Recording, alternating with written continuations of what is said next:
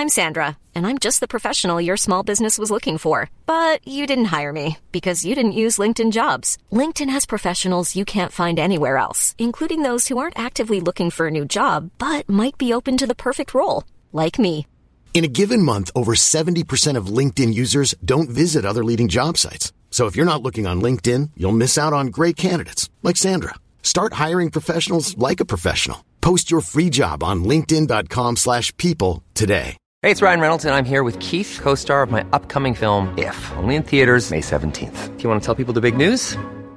All right, I'll do it. Sign up now and you'll get unlimited for $15 a month and 6 months of Paramount Plus Essential Plan on us. MintMobile.com/switch. Upfront payment of $45 equivalent to $15 per month. Unlimited over 40 gigabytes per month. Face lower speeds. Videos at 480p. Active Mint customers by 531.24 get 6 months of Paramount Plus Essential Plan. Auto renews after 6 months. Offer ends May 31st, 2024. Separate Paramount Plus registration required. Terms and conditions apply if rated PG.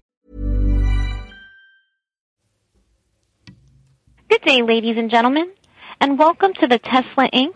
Q4 2018 Financial Results and Q&A webcast. At this time, all participants are in a listen-only mode. I would like to introduce your host for today's call. Hey, it's me. I'm your host for today's call. Hello, everybody. Welcome to Kilowatt. My name is Bodie. I am your host, and we are going to have a good time listening to Tesla's 2018 fourth quarter results. Now, I cut it up. We're not going to listen to the whole thing because there was a lot of Elon being very professional and CEO-like and not giving away the keys to the kingdom. And there was a lot of things that they weren't willing to talk about on the call, which in normal cases and, past calls, they might be very willing to talk about that stuff. So I'm not going to say it was boring because we still got some nuggets out of it. But it wasn't as exciting as past investors' calls. So hopefully we'll go back to the crazy times. We'll see. Let's talk about some things that I like. Things that I like are you. If you listen to this show for any length of time, something will happen in my job, and I'll be like, oh man, this sucks. And I'll relay it to you, and I'll say, hey, keep an eye out for X, Y, or Z. In this case, please use crosswalks. I'm not going to go into any details, and I'm sure you could probably figure out if you really wanted to. But crosswalks are very important. If you just walk across the street, you're likely to get hit by a car.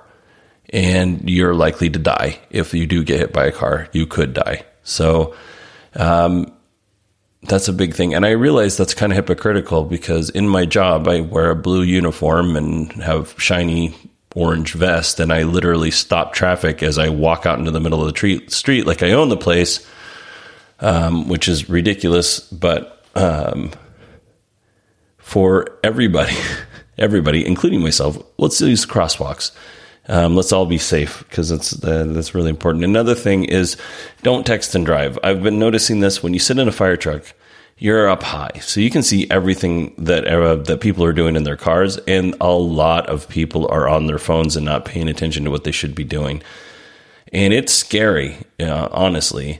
And I am susceptible to it. I try very hard. I put my phone face down, away from me on the passenger seat, so that I'm not tempted to just reach over and grab it. Because honest to goodness, we had a police officer here in Arizona get hit while he was on, I think it was a traffic stop, or maybe he was helping somebody. I can't remember exactly the whole story. But he was hit by a distracted driver. The person was on his phone, either texting or doing whatever else you do on your phone while you drive. And that police officer is now dead, and he was a very young guy. So, so be careful. One of the things that I would like to start doing is promoting the things that you guys think are important on this show. So I'm very much into giving back. So you guys listen to me. I really appreciate that. But I would like to give back to you folks. So I know that a lot of you are involved in EV clubs throughout the world, actually. We've got people in the UK, Canada, Sacramento's a big place. LA is a big place in the United States for EV clubs. Phoenix is actually pretty big. So because of that, if you have an event and you would like me to promote that event, I actually have a pretty decent reach. I don't have a fantastic reach like some of the other bigger podcasts, but I have a pretty decent reach around the world.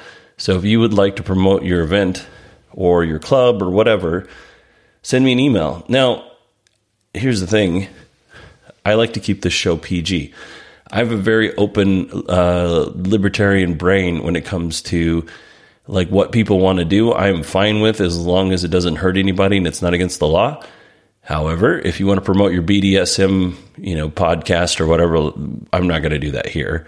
I say go with God and have fun and do what you want to do, but it's just not something I'm going to promote here. So as long as it's PG and it kind of falls in, however loosely falls under the purview of what I do here, I'm happy to promote that. And if you have a podcast that's similar to my podcast, I'll put you in my show notes. I have Dale's podcast in my show notes right now. If you went and looked, you'll see his show there with a link to it. So, I'd like to give back a little bit more than I do. And I think that's it. I want to thank all the Patreon supporters for making... right now, this month, we were actually able to pay for the hosting just with the Patreon supporters pledges. So thank you very much for that. That's amazing. We're getting up there. Makes me very happy. And if you want to support the show, go to patreon.com/kilowatt, and you can pledge there. All the money goes back into the show. None of the money goes into my pocket for daily living expenses. I have a job. I actually have a job and I drive Lyft, and my wife has a job. So we're not looking for money to live off of or buy a car off of. We're just looking to help support the show. So I want to thank everybody who does currently support the show. Thank you very much. I appreciate it. Moving along. One of the things that I'm very bad at is somebody sends me an email. I always respond, always. If I don't, resend the email because somehow I missed you. But I love receiving emails from folks. And I did get an email from John. So I was talking about the Ford F-150. I was told it was at a party that the Ford F-150, Ford had an F-150 that was an electric. So I talked about that like 2 weeks ago, I think. And John sent in this little email saying that VW, and I'm going to basically, I'm not going to read this word for word. I'll just hit the high points. But VW created a prototype diesel electric hybrid that was based off the 3-cylinder Polo engine. It got about 100 miles to the gallon, used the diesel to charge the batteries. And the article said that the U.S. automakers blocked it because they knew that it would hurt both the auto and the petroleum industry's profits. Now, I want to say that I had heard about that, and only because that's my ego talking. I probably hadn't. There's lots of stories like that go around, but that's really interesting.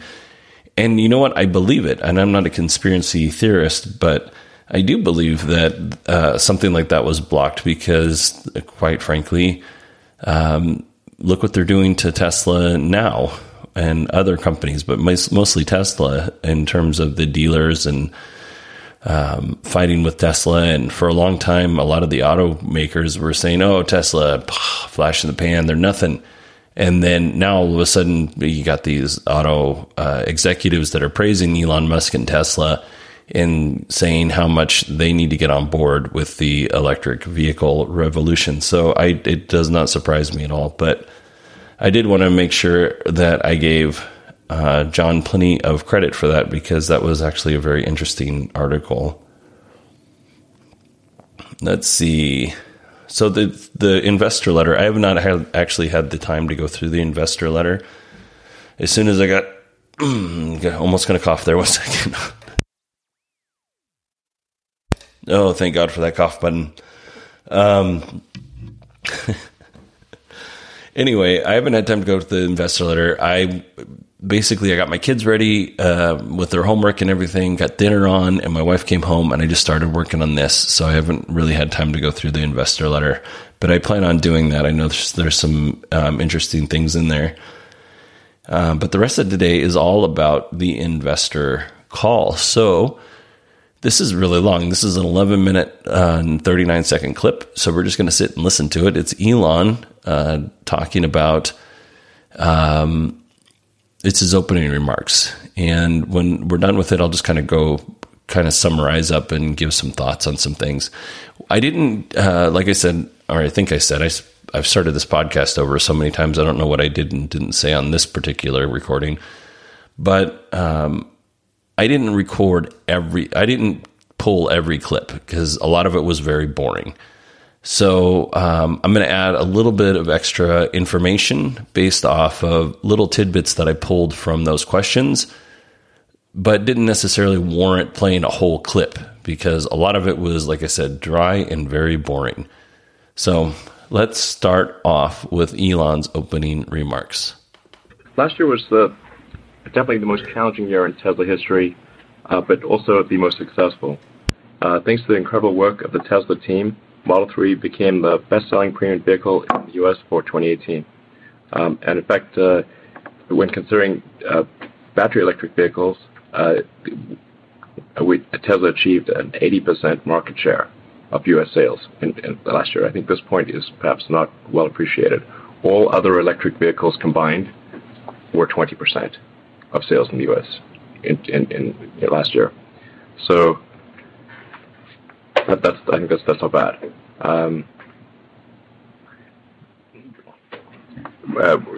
We also delivered almost as many vehicles last year as we did in all prior years combined, which is a tremendous achievement by the Tesla team. If you track Tesla vehicle production year over year, cumulative sales and deliveries year over year, it is about the cleanest exponential I've ever seen. We've basically almost doubled our fleet in every year. Every year we make as many cars as we did in all prior years. So this is a very unusual thing to see especially for a large, complex manufactured object. I think it may be the fastest that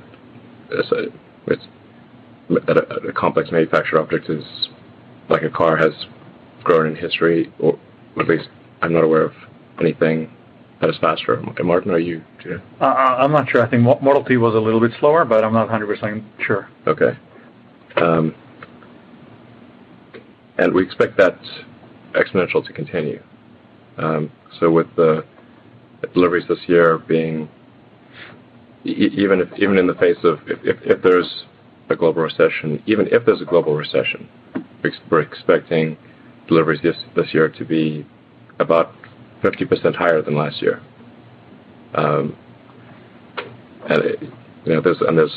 It could be a lot more than that. But even with tough economic times, to see 50% growth is pretty nutty.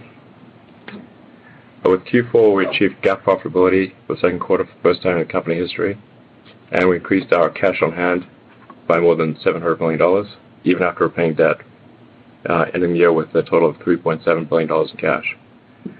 This means we have enough cash to settle our convertible bond that will mature in March. In addition, our operating margin remains strong at 5.7%. Operating margins in the fourth quarter are usually lower in the automotive industry, but this was not the case for Tesla. I think 2019 is going to be an amazing year for Tesla.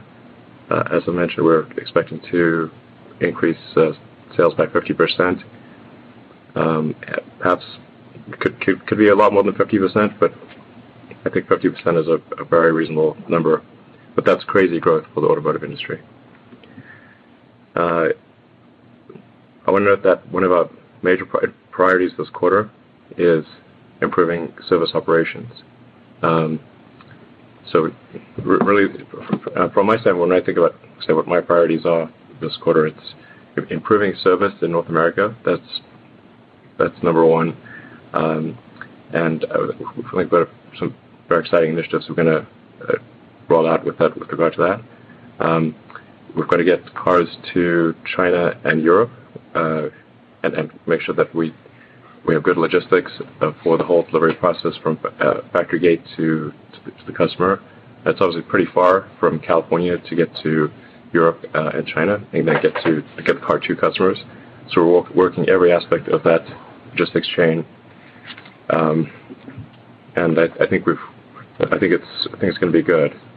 I would say at this point I'm optimistic about being profitable in Q1. Not by a lot, but I'm optimistic about being profitable in Q1, and for all quarters going forward. So let's see. We've opened 27 new store and service locations, bringing out our total locations worldwide to 378, and we increased our mobile service fleet to 411 vehicles. Mobile service fleet is something we can scale up very rapidly because we don't need bricks and mortar. We can get more vehicles, hire people, and deploy rapidly. It also actually results in higher customer satisfaction because we can actually send one of our service vans to your work or home and fix the car without you having to bring it into the service center or do any paperwork or anything like that. It's really seamless and visible. The customers love it. And we're also increasing the functionality of the Tesla app for service, so that instead of having to make an appointment, to call and make an appointment, you can just open your Tesla app. Say you want to make a service appointment, and it lists the top 10 most frequently requested service items, and you can, with a couple taps, you've made your service appointment. And we're going to make it easier for the car to be picked up and dropped off as well. So if you prefer not to come into the service center at all, you can just request that the car be picked up and delivered. Something that will be so that's already been rolled out. It's had a big improvement in customer satisfaction. That rolled out 2 or 3 weeks ago. The next thing we want to add is if your car detects something wrong, like a flat tire or a drive unit failure, that before the car has even come to a halt, there is a tow truck and a service loaner on the way. So the car has already notified Tesla Emergency Services, and a service loaner, a tow truck, are on their way before your car has even come to a stop. This will be immense in improving customer happiness. Literally, you'll just call it, and you'll have to tap the center screen to cancel it. So you can cancel it if you want. We just have to. It's like automatically going to happen. Just press cancel. We're also improving parts distribution. So I think we made a strategic error in the past about not having service parts located at our service centers. We had them in parts distribution warehouses, which basically meant it was impossible to have a fast turnaround on servicing a car. Because the car would come in, then the parts would be requested, they'd come to the service center. This would basically, even for a very simple repair, it could take days. So we're going to move to stocking all common parts at the service centers, so that it's possible to, in principle, have get your car serviced in 20 minutes or 15 minutes, even if it's a simple matter. It should be like Jiffy Lube, like 8 minutes or whatever, 8 minute apps. It should be like lightning fast. But in order to do that, we have to have the parts located at our service centers. It's going to make sense for our service centers to do basic body work, or essentially, if all we need to do is replace a front or rear fascia, it makes sense to just pre-stock the front and rear fascia in the common colors. So unless you have an unusual color, we can literally replace your fascia in 15-20 minutes. And there's none of this like weeks at a body shop stuff. Let's see.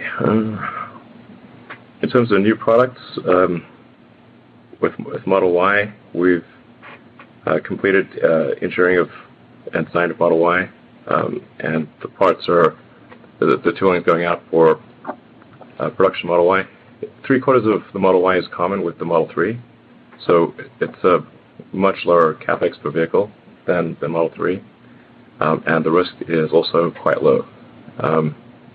This is in contrast to Model S versus Model X, where the theory was in Model X it's like consider Model X to be like the sort of like the Fabergé egg of cars. It's an incredible vehicle, and probably nothing like it will ever be made again, and maybe it shouldn't. but it is a work of art. It's a special work of art. But the commonality with the Model S is limited. It was only about maybe 30% in common with the Model S, whereas Model Y is I think 76% or something like that in common with the Model 3. And we're most likely going to put Model Y production right next to, in fact, as part of our main Gigafactory in Nevada. So it'll just be right there. Batteries and powertrains will come out and go straight into the vehicle. So that's also reduces our risk of execution and reduces the cost of having to transfer parts from California to Nevada. So it's not a for sure thing, but it's quite likely, and that's our default plan. I would expect Model Y will probably be, the demand for Model Y will be maybe 50% higher than Model 3, could be even double. As I understand it, the mid-size SUV segment is worldwide is the most popular type of vehicle. So we'll probably see higher volume of Y than 3. And then earlier this month, we started construction of Gigafactory Shanghai, and by the end of this year, we expect to be producing Model 3s using a complete vehicle production line. That's body paint, final assembly, general assembly, and module production. So it's basically it's moving extremely fast. I get like daily updates of progress of the Shanghai Gigafactory, and this factory is going to go up like lightning. So we do feel quite confident at this point, at least for the factors that are in our control, that we can achieve volume production in Shanghai by the end of the year. And that should allow us to get to the 10,000 vehicles a week rate, or very close to it by the end of the year. Okay, so let's take that and break it down a little bit. First of all, Elon started off a little bit scattered, but I think he focused in the middle here, or towards the beginning, he started to focus. But I wasn't really sure where he was going at first. The Model 3 is the best-selling premium vehicle in 2018. That's fantastic. In 2019, they expect to sell between 350 and 500,000 Model 3s. That's their goal. That's pretty insane. Let's see. Tesla's bringing production costs down for the Model 3, even though they're still improving the car. That wasn't mentioned in his opening statements, but that was mentioned later in the call. Tesla has 80% of the battery-powered vehicle market, and that's amazing. And I expect that number will probably stay at 80% or right around there for 2019. But 2020, it's probably not. They're going to start chipping away. The other manufacturers are going to start chipping away at that number. They're going to pay off their federal loan, which is amazing. I mean, any debt that they can pay off, that's extra money they put in their pocket. As far as the priorities go, I like to hear this. Improving service operations. The mobile service, pick up and drop off. That's amazing. That's going to that right there will get my wife to buy a car. She hates going to the dealership to have repairs done on the vehicles. And I'm going to be honest, I do too. It sucks. But if you can have somebody come to the house and work in the garage, we have a nice big garage, we can let them hang out in and work on the car. And if it needed to go into the service center, then somebody could pick it up and drop it off. Amazing. That sounds amazing. If the car detects a problem, a tow truck and a service loaner are on the way. That's also amazing. That seems excessive and expensive, but what do I know? Parts availability at the service center. This was intriguing.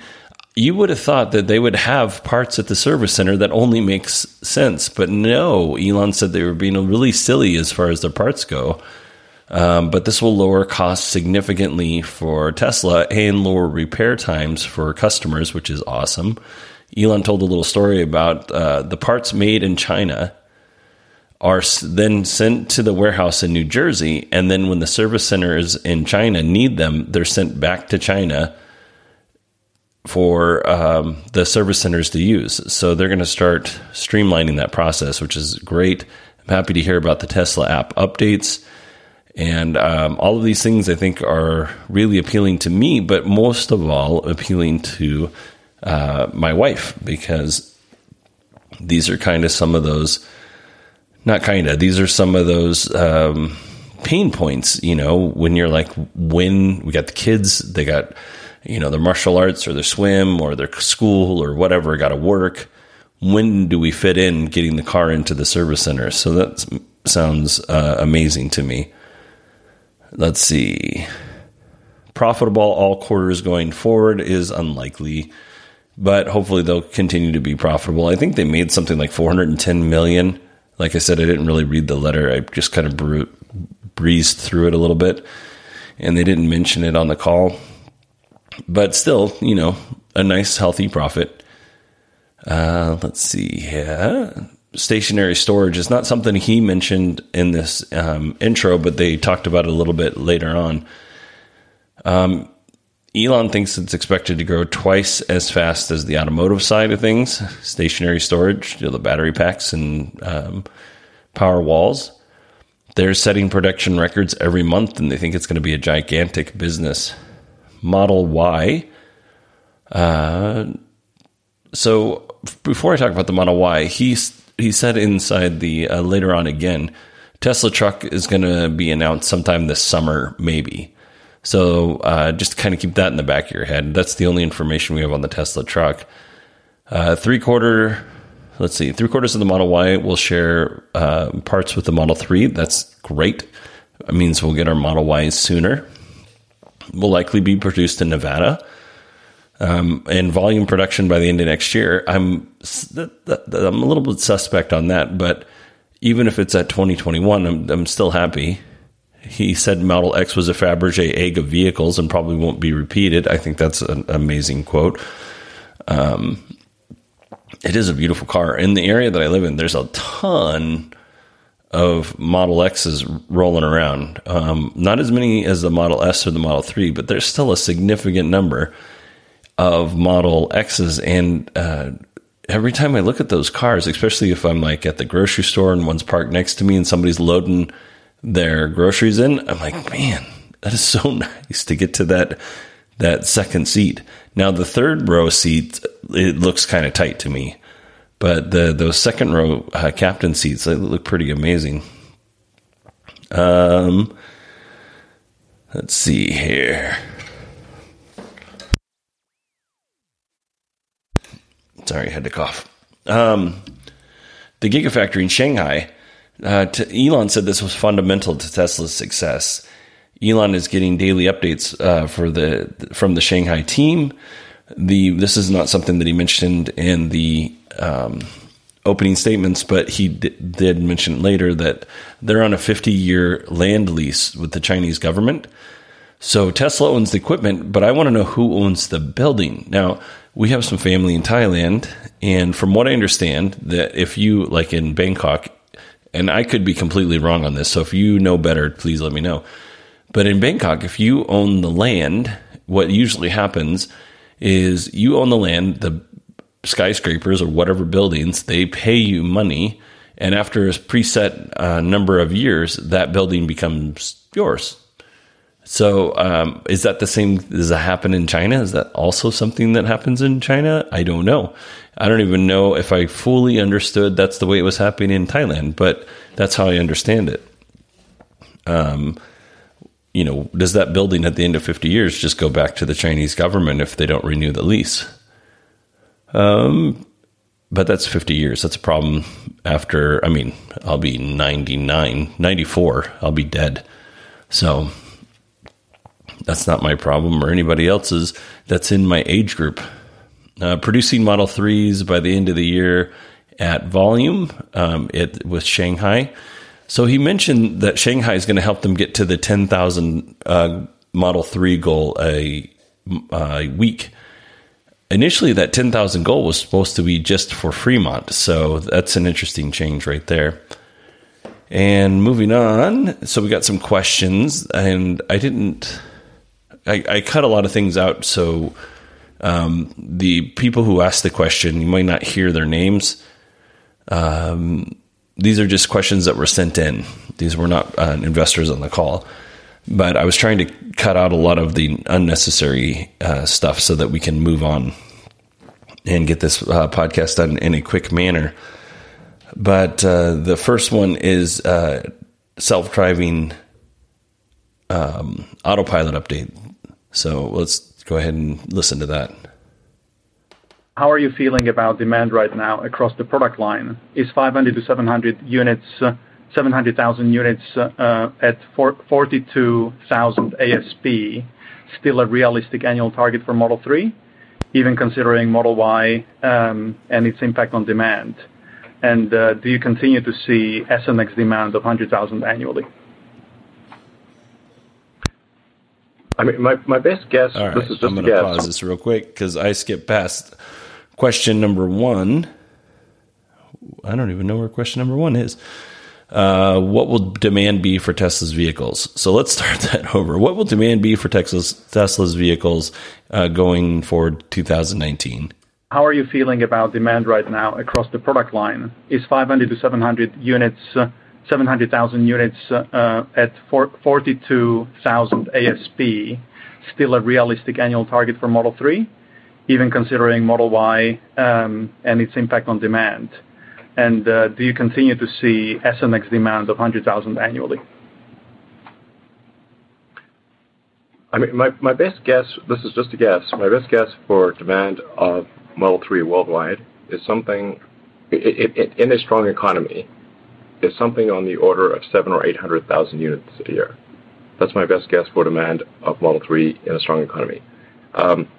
If the economy goes into a recession, then I think that could be something on the order of 40% less. But I think even in a recession, worldwide demand is still something on the order of 500,000 for Model 3. For SNX, we did eliminate the 75 kilowatt version of SNX and to provide more differentiation relative to 3 and then Y that's coming out. I think we could see a slight decline in total vehicles, but I think the net cash flow from SNX is likely to be very similar. So probably no major change in net cash flow for SNX. Okay, so he talks a little bit about why they got rid of the 75 kilowatt hour battery pack, which is something we talked about in this show as far as adding some space between the prices of the Model 3 and the Model S. The other thing is that there's a lot of talk about recession in this podcast or in this earnings call. And so a lot of folks, I guess, think we're going to go into a recession or that's a possibility. I was not aware of that. But I don't really follow these things all that close. And but still, 700,000 Model 3s in a strong economy and 300 or 500,000 in a recession. That's not bad. That's still pretty good numbers for the vehicle. Now, this next one is going to be about an update on autonomous driving. I hope. Is it? Let's see. Okay. The next question from Alex is, can you please share an update on full self-driving and Tesla network development? When will customers start to see full self-driving features? What's the best case timeline for Tesla network to go live? Sure. Well, we already have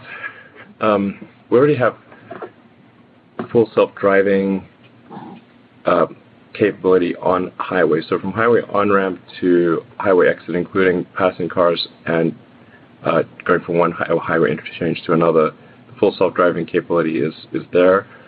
In a few weeks, we'll be pushing an update that will allow the option of removing stalk confirm in markets where regulators approve it, which we believe that will be the case in the U.S., for example. And over time, we think probably all regulators will approve it. But we kept the stalk confirm there just to make sure that we took care of of any strange corner cases.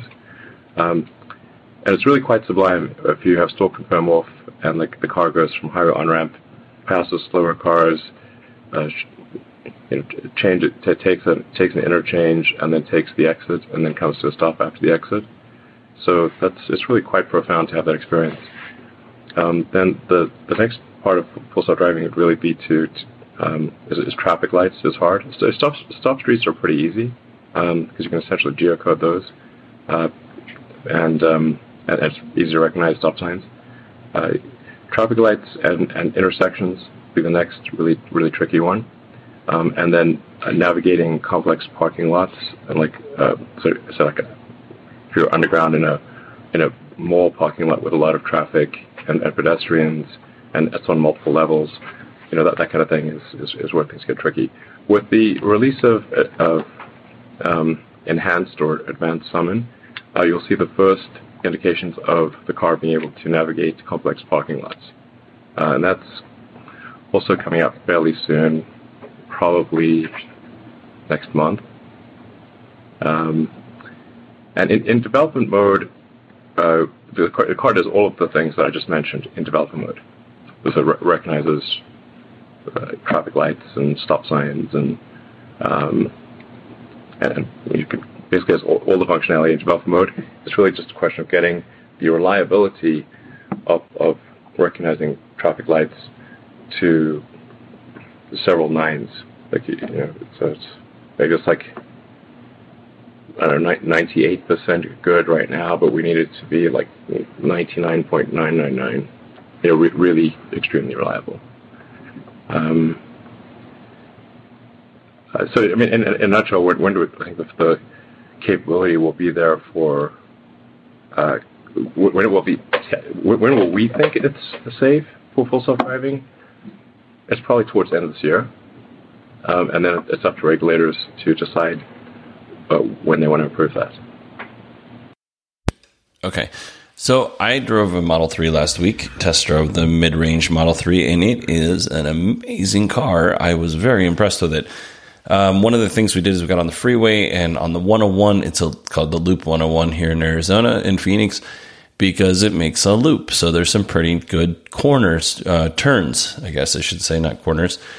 And, the person who was taking me out for their drive, he's like, okay, put it in self-driving mode, and he shows me how to do that. And he's like, okay, just hover your hands over the wheel, but don't touch the wheel, and then just let the car drive. And so we did that, and he goes, okay, speed up, and he shows me how to speed up by flipping the dial on the steering wheel. And we're getting closer to the car in front of us, but because the Tesla was set to be so many seconds away from the car in front of us, it wouldn't go faster, even though I was making it, I was pushing the button or flipping the dial so that it would go faster, which is a little freaky if I'm being honest with you. Another thing that he had me do is there was a car on our left. He's like, put your blinker on. He showed me right before this automatic lane change where you just put your blinker on and it will move into the lane that it needs to be. So there's a car immediately on our left in our blind spot, and he says, put your blinker on. So I did. So I'm like, whatever. This guy obviously does this every day. I'm going to trust him. And put the blinker on, and the car would not go into the other lanes because it noticed that there was a big, huge truck that was going to run us over and probably kill me right there. So I was very impressed. Now, in the parking lot part of things, now I've been a member of the Waymo self-driving ride program for a while. I haven't taken that many rides, to be honest with you, but it makes me car sick. Like riding in their vans makes me car sick. And I had called them up, and I needed to go to Fry's Electronics. And I was like, this is a perfect opportunity to take my first ride. So it takes me to Fry's Electronics. There's an entrance to Fry's Electronics. It moves past that. I was like, okay, there's another entrance. It moves past the second entrance to Fry's Electronics, turns down the road, goes down the side road for a long ways, does a complete roundabout, because we have roundabouts in Arizona, goes around the roundabout and comes back, and eventually gets back on the road, which is, I think, Baseline where Fry's is, and it gets me to the parking lot. But it was like a long, not very pleasant ride. It was very jerky. The driver had to take over several times. Now, keep in mind, this is not freeway driving. This is actually street driving, which I'm sure autopilot might, it probably reacts different on street driving than it does on freeway driving. But it was still, I have to say, driving in the Model 3 was a much more positive experience. So, and that had to do with the parking lot thing that Elon was talking about, because clearly the Waymo van had not spent a lot of time in the Fry's parking lot. So they were going through, and it was just a little confused, which is fine. It just took a little bit longer, and I was really car sick, which I don't ever get car sick. I sit backwards, or I used to. I drive now, but I used to sit backwards in a fire truck for 15 years, something like that, before I started driving. Maybe not 15, 12 before I started driving, and all of a sudden I started getting sick in this Waymo van. All right, next up is Elon addresses the Model S and Model X and switching to 2170 cells, and then he kind of just shuts the rest of the question down. Okay, let's go to the next question, which is, if and when will Tesla switch Model S and X to 2170 battery cells? What % range improvement do you expect? We have no plans to switch S and X to 2170 and can't comment on future product developments. Okay, so I guess I was wrong. Last week when I said it, I was completely wrong. This next one is and I'm not going to comment on this too much, but this gentleman wants to know, what does Waymo have that Tesla doesn't, and why is autonomy important to Tesla? So we've kind of heard the answer before, but I think it's important to hear it again. Good afternoon. The question I have is related to Waymo and the autonomous driving opportunity. Morgan Stanley recently valued Waymo at $175 billion, and my question is, what do they have that you don't have? And separately, so what do they have that you don't have? And then separately, how important is autonomy to the Tesla story longer term? Is this nice to have? Is it really about EVs and renewable energy, or is the autonomy kind of one of the foundational parts of the story longer term? The fundamental goodness of Tesla, like the why of Tesla, the relevance, what's the point of Tesla, comes down to two things: acceleration of sustainable energy and autonomy. Now, acceleration of sustainable energy is absolutely fundamental because this is an existential risk for humanity. So obviously that is by far and away the most important thing. But also very important is autonomy. This has the potential to save millions of lives, tens of millions of serious permanent injuries, and give people their time back so that they don't have to drive. They can, if you're on the roads, you can spend time doing things that you enjoy instead of in terrible traffic. So it's extremely important. We feel confident about our technical strategy, and I think we have an advantage that no one else has, which is that we have at this point something on the order of 300,000 vehicles on the roads with a 360-degree camera sensor suite, radar, ultrasonics, always connected, uploads, essentially video clips with the customer's permission when there's an intervention. So effectively, we have a massive training fleet. The miles of training that we have, if you added everyone else up combined, they're probably 5%, I'm being generous, of the miles that Tesla has. And this difference is increasing. A year from now, we'll probably, if you go 18 months from now, we'll probably have 1 million vehicles on the road with that are, and every time the customers drive the car, they're training the systems to be better. I'm just not sure how anyone competes with that. Okay, so at the end there, it kind of seems like Elon's a little frustrated, or maybe just not frustrated, but like he's been hounding at this again and again and again and again, over and over and over again, how important these things are, and people continue asking the same questions, which, you know, I can understand why that would be frustrating. This next one is a little information on demand for vehicles, and then whether or not the mid-sized or mid-range is waning in sales. Our next question comes from Colin Langley with UBS. Oh, great. Thanks for taking my question. Just to follow up on the comments around, you said about 700 to 800,000 you think is the normal demand. I mean, any color on what price that you're expecting that to be? Because I think there's a lot of chatter that demand has already weakened, of the mid-range at least, already in January. I don't know if that's true as well. Yeah, I mean, it's important. Like, there are multiple factors at play here. First of all, there's a lot of seasonality to automotive purchases. Most people do not buy a new car in the middle of a blizzard. So January and February tend to be seasonally low, and then it picks up significantly around the early to mid-March timeframe. Then in the U.S., we also had a pull forward of demand from the tax credit, and there's those factors. But I feel very confident about Model 3 demand. The customer happiness level with the car is incredible. I mean, I think probably the highest of any car in the world right now, I would think. And you can tell, like, basically nobody wants to sell a car. Yeah. So, but yeah. The target price point is, I think in the past you mentioned mid 40,000. Is that where we're thinking, or still the long-term range? This is really just a guess. So it's not like I have some huge crystal ball or something. But at volume, I would expect, this is totally a guess. I want to be clear.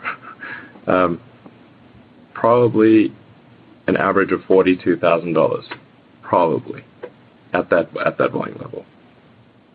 I'm not certain, but I get it. And just as a follow-up, you commented that you expect China to be online by the end of the year, but there's a lot of articles that the battery supplier, you're looking at different battery suppliers still. I mean, do you have a battery supplier? Because it seems kind of close to when production is supposed to start. Well, there's really three things. There's the cell, the module, and the pack. We will be making the module and the pack, so it's really just a question of cell supply.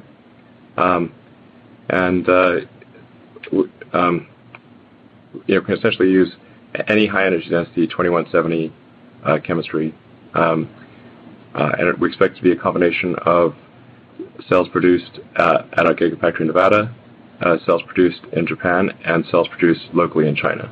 And we feel confident of sufficient supply to hit the 3,000 units a week.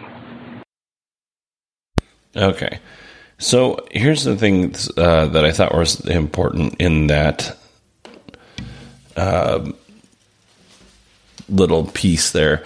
The mid-range, I don't see how the sales would be waning, but maybe that's just my bias because that's the closest thing that I could afford in terms of a Tesla is that mid-range right now that they're selling. But the other thing that was interesting is Tesla's still making the module and the pack. They just need the cells supplied, and they could be used that from that can be sourced from several different suppliers. So that's actually great for Tesla. They're not relying on one supplier to make sure these things get done. And they're going to pull a lot from, Giga in Nevada and maybe Japan and China. So I don't know. I think this is a good thing. I had similar thoughts as the gentleman who asked the question, but overall, I think this will end up being good for Tesla and make downtime much less because they're actually just reliant on one part of the product, which is the cell, for the most part. Okay, let's see here. Question number 6. Some questions about the standard range affordable Model 3. I have a feeling some of you are going to be disappointed, but let's listen to it. Our next question comes from Emmanuel Rosner with Deutsche Bank. Hi, good evening, everybody. First, I wanted to ask you about the short-range Model 3. What are your latest thoughts in terms of timing of introduction? I think at some point you had in mind to do it, in maybe the first half of this year. And just to clarify, when you sort of talking about the outlook for 2019, the number of deliveries up 50%, and then the margin target for Model 3 to get to 25%. Does that assume that you're introducing a lower range, the short range Model 3 at some point during the year? Well, we call it the standard range, but it's maybe short by Tesla standards, but it's long range by other manufacturer standards. We expect to introduce the standard range Model 3, sometime probably in the middle of this year is a rough guess. We're working hard to improve our costs of production, our overhead costs, or fixed costs, just costs in general. I think this past year, while it's extremely difficult, has driven us to a high level of financial discipline. I think we're way smarter about how we spend money, and we're getting better with each passing week. Okay, so I like to hear that they're being smarter with their money, because honestly, it seemed like they were just like... Sorry, I'm on the verge of coughing at any moment. Sorry about that. It seems like they were just very willy-nilly with the money, like very free, even though they were losing it at an alarming rate. So I'm glad to see that they're being a little bit more fiscally responsible. In terms of the standard range, more affordable Model 3, I think we heard at the last call that they were thinking like April when that would be released, and now it's looking more like June, maybe July. So the time frame slipped a little bit, which is a little disappointing. And hopefully they can, stick to that mid-2019, whatever that may be, June, July, August.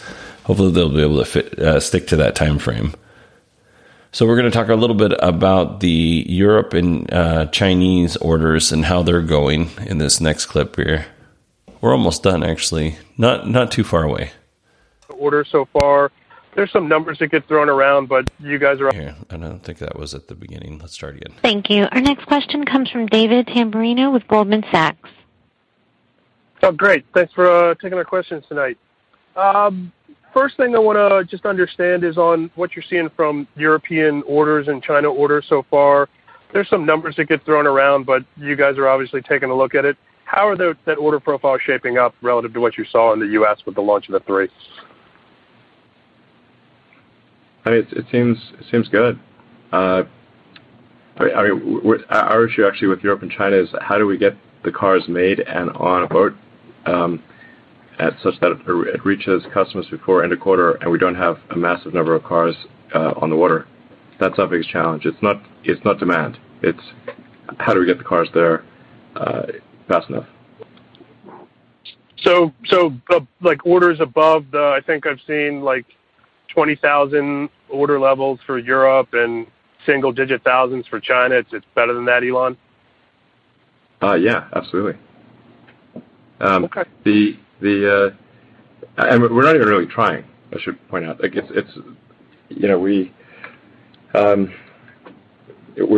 our factory is like right now only making cars for China and Europe.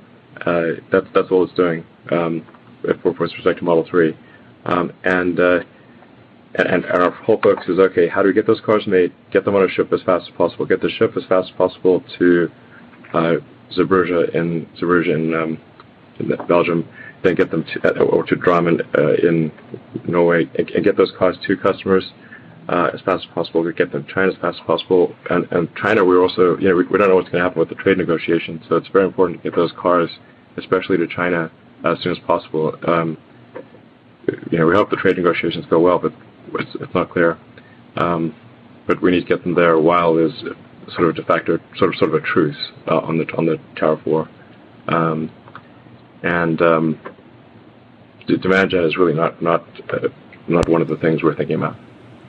What I like here is, even though I really like off the hinge Elon, this is a reserved Elon that's not making promises or giving up too much information, which on my side of things may be a little bit frustrating, but on Tesla's side of things is probably very happy as far as the executives go, because he's kind of reeling it in a little bit, but still giving a little bit of information there. I know that and I think he's going to talk about it here. I don't know if I cut it out or not, but I'm just going to say it anyway. Right now they are going, they're just running the Model 3 line. Those cars are just going to Europe and China. That's it. They're not running any cars for the United States as far as I understand it. So obviously they're trying to fill that demand, but you can only fit so many cars on a container ship. You can only fit so many cars on there. So it's going to take time to get those cars over there. All right. Question number 8. Will Tesla get costs down on the Model 3? What's more important, volume or profitability? And Elon talks a little bit about electricity versus the cost of fuel and built-in costs of the car. Some of these things I agree with, some of them I won't, but we'll talk about it on the other end of this clip. Thank you. Our next question comes from Tony Sacconaghi with Bernstein. Yes, thank you. You've talked repeatedly about the need to drive down costs, which in turn drives elasticity of demand for cars. And I'm wondering if you can talk about how much of the price differential between, the $50,000 Model 3 and the $35,000 Model 3 is structural, meaning that powertrain costs for EVs are just structurally higher than they are for internal combustion engine cars, and where you think that difference is today and when that is no longer a factor. So or maybe said another way, is the bigger driver in getting to lower costs and more affordability on the Model 3, is it really around the powertrain and getting that at parity? Or is it everything else about, Tesla not being as efficient as other manufacturers that is, causing the higher price right now? And I have a follow-up, please. It's both. It's both the vehicle and both the powertrain. I split my time half and half between the Gigafactory and here, and there's opportunities in both. Yeah. But I think the bigger point is that there's cost reduction opportunities out, but the bigger point is it's not that our cost is higher than a gas-powered or an internal combustion engine. I think what Tony meant is with the battery pack, as in battery pack as well as the powertrain together are more expensive than an engine. That's true. Yeah. How big do you think that delta is today, and when, do you think of it as being kind of $10,000, $11,000 for that pack plus powertrain for an electric vehicle and maybe $5,000 or $6,000 for an internal combustion engine car? And is that sort of the order of magnitude? And where do you see those getting much more aligned, just sort of given the laws of where you think cell and pack costs are going? Well, the thing that's important to bear in mind is that the cost of electricity is quite a bit less than the cost of gasoline, especially in Europe or in California or China, basically almost everywhere except say the middle of the United States. The cost of gasoline is very expensive and electricity is far cheaper. So that factors into the cost of ownership pretty significantly, and it's typically on the order of $50 to $100 a month, depending upon how much somebody drives. So that's a very important thing to consider for an electric car versus a gasoline car. That said, in terms of the initial cost of acquisition, I think it's probably, this is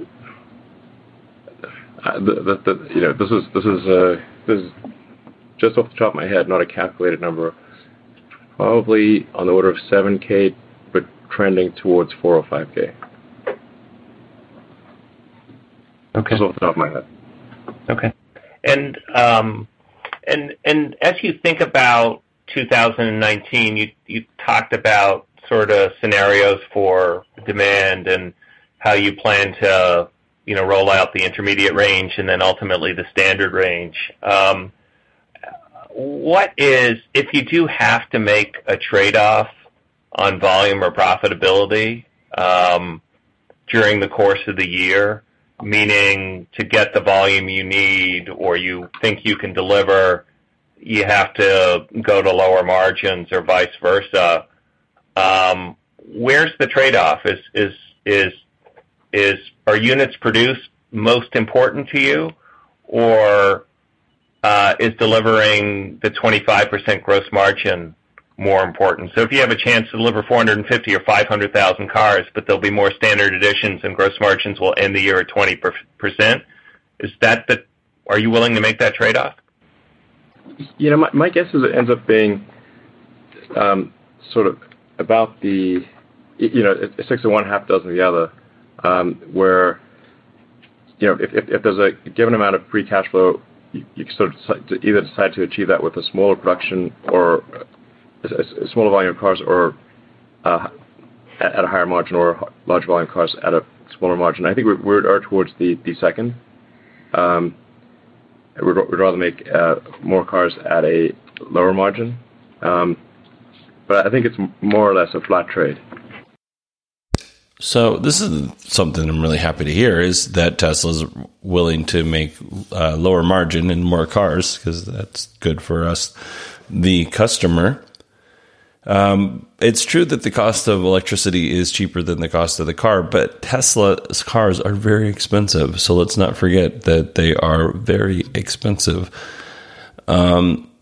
And you're paying for that little extra up front, even though they try to take that, and it annoys me a little bit, but when they try to say, oh, well, the actual cost of ownership is X, but if you click on the pay cash part on their website, you find out, no, it's much, much more.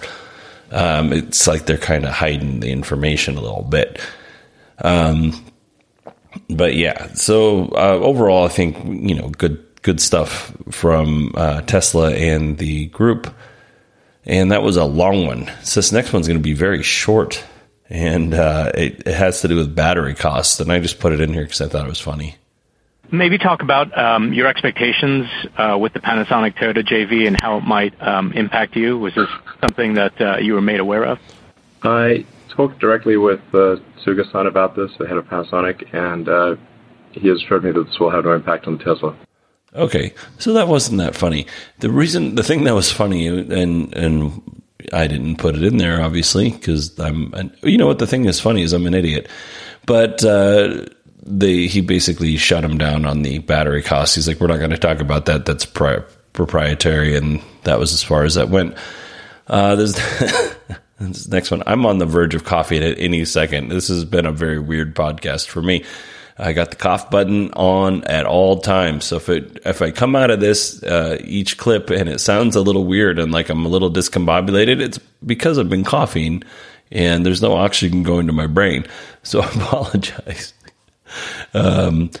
Here we go. He's going to talk about Model 3 leasing and when that's going to happen, and the percentage of Model S and X owners that lease.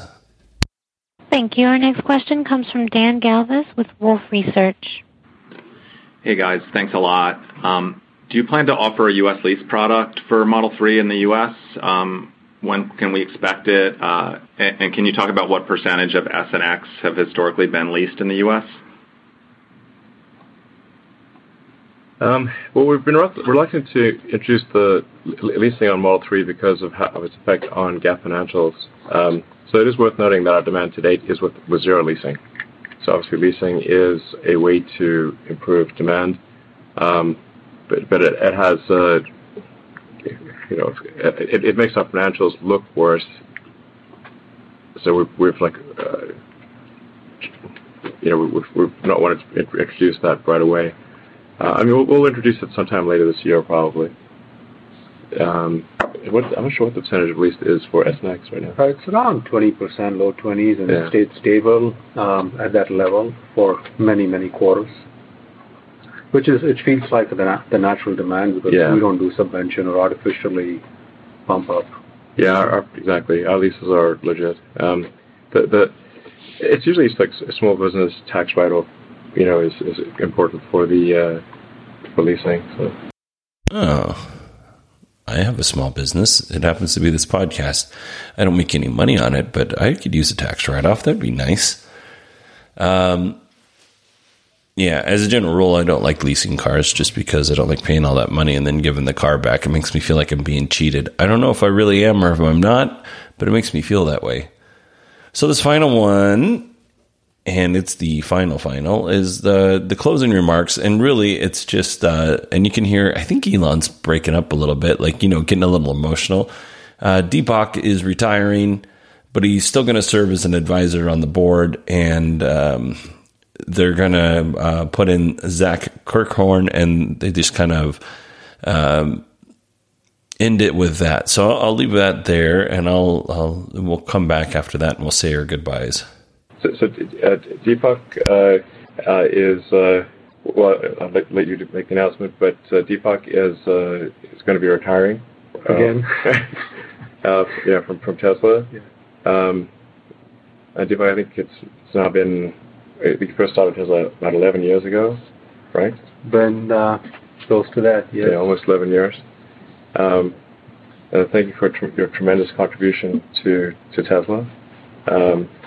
It's announcing retirement. Retirement will not be immediate, but Deepak will continue to be at Tesla for a few more months, and will continue to serve as a senior advisor to Tesla. For probably years to come, hopefully. We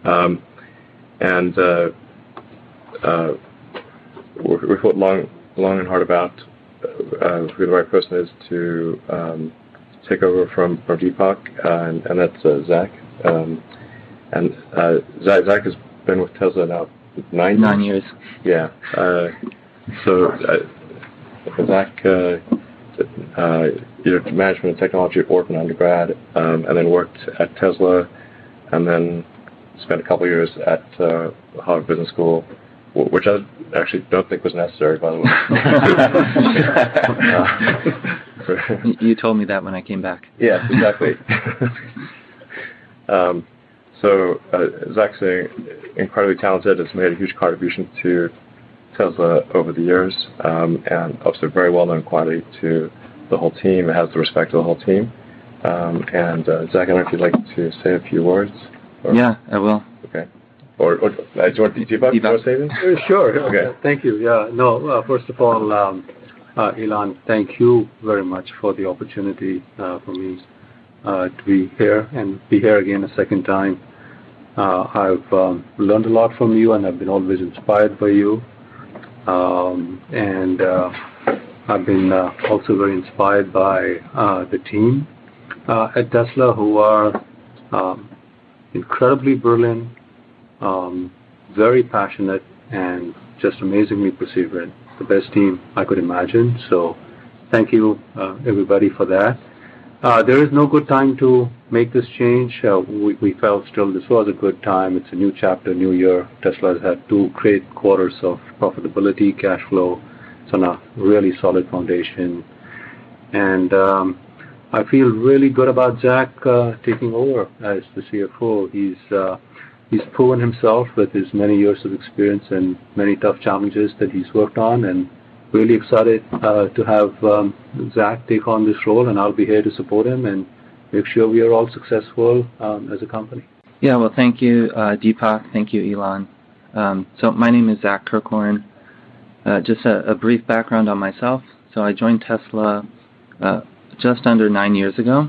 We're a super small company with a lot of potential ahead of us, and I was attracted to the mission and the vision of the company. Throughout that time, I've been deep in the operations of every major program of the company, from the Roadster to Model S and X, Model 3, scaling our energy business, and more things to come, which we've talked about on the call. I feel we're starting 2019 with a very strong financial foundation. We have enough cash to continue launching new programs and developing new technologies, and we're able to service upcoming debt obligations with our forecasted cash flows. My focus, alongside the talented and amazingly passionate team at Tesla, is to ensure we continue the terrific momentum on cost management and operational efficiency, which will enable us enable more access to our products around the world, which is key to achieving the mission of the company. On a personal note, Deepak, a huge thank you to you for your leadership, mentorship, and support, and very much looking forward to discussing our progress on future earnings calls. Great. Thank you very much. We'll speak to you in 3 months. Yes, guys. Okay, so that's the end. I want to say, and I could be wrong, and correct me if I am, but I want to say Deepak came back about right around the time I started doing this podcast, because I remember it was one of the first earnings calls that they said he was coming back, and I never thought that he was going to stay, because he seems like he's a guy that wants to be retired. But obviously they pulled Tesla, they pulled together, made decisions, and got Tesla profitable, and now it's time for him to move on, which makes complete and total sense. I don't think there's anything to read in there. But that's it. If you happen to be living on, well, first of all, if you happen to listen to this whole monstrosity podcast, thank you very much for listening and getting to the end. I really appreciate it. If you live in an area that is freezing cold, I hope you stay warm, and I'll be thinking of you when I'm wearing my light sweater at 60-some degrees outside in Phoenix. But you'll be thinking of me when it's 120 here and you're comfortable wherever you live. But thanks, everybody, for listening. I really appreciate it. I hope everyone has a wonderful and safe, please be safe, week. I'm going to release this podcast a little bit early. I'll release it as soon as I get it edited, and then I'll see you next Friday. There we go. That's what I'm looking for. There we go. Right about there. Thanks, everybody. Have a great weekend and a week. Have a great week and a weekend. I'll see you in 9 days.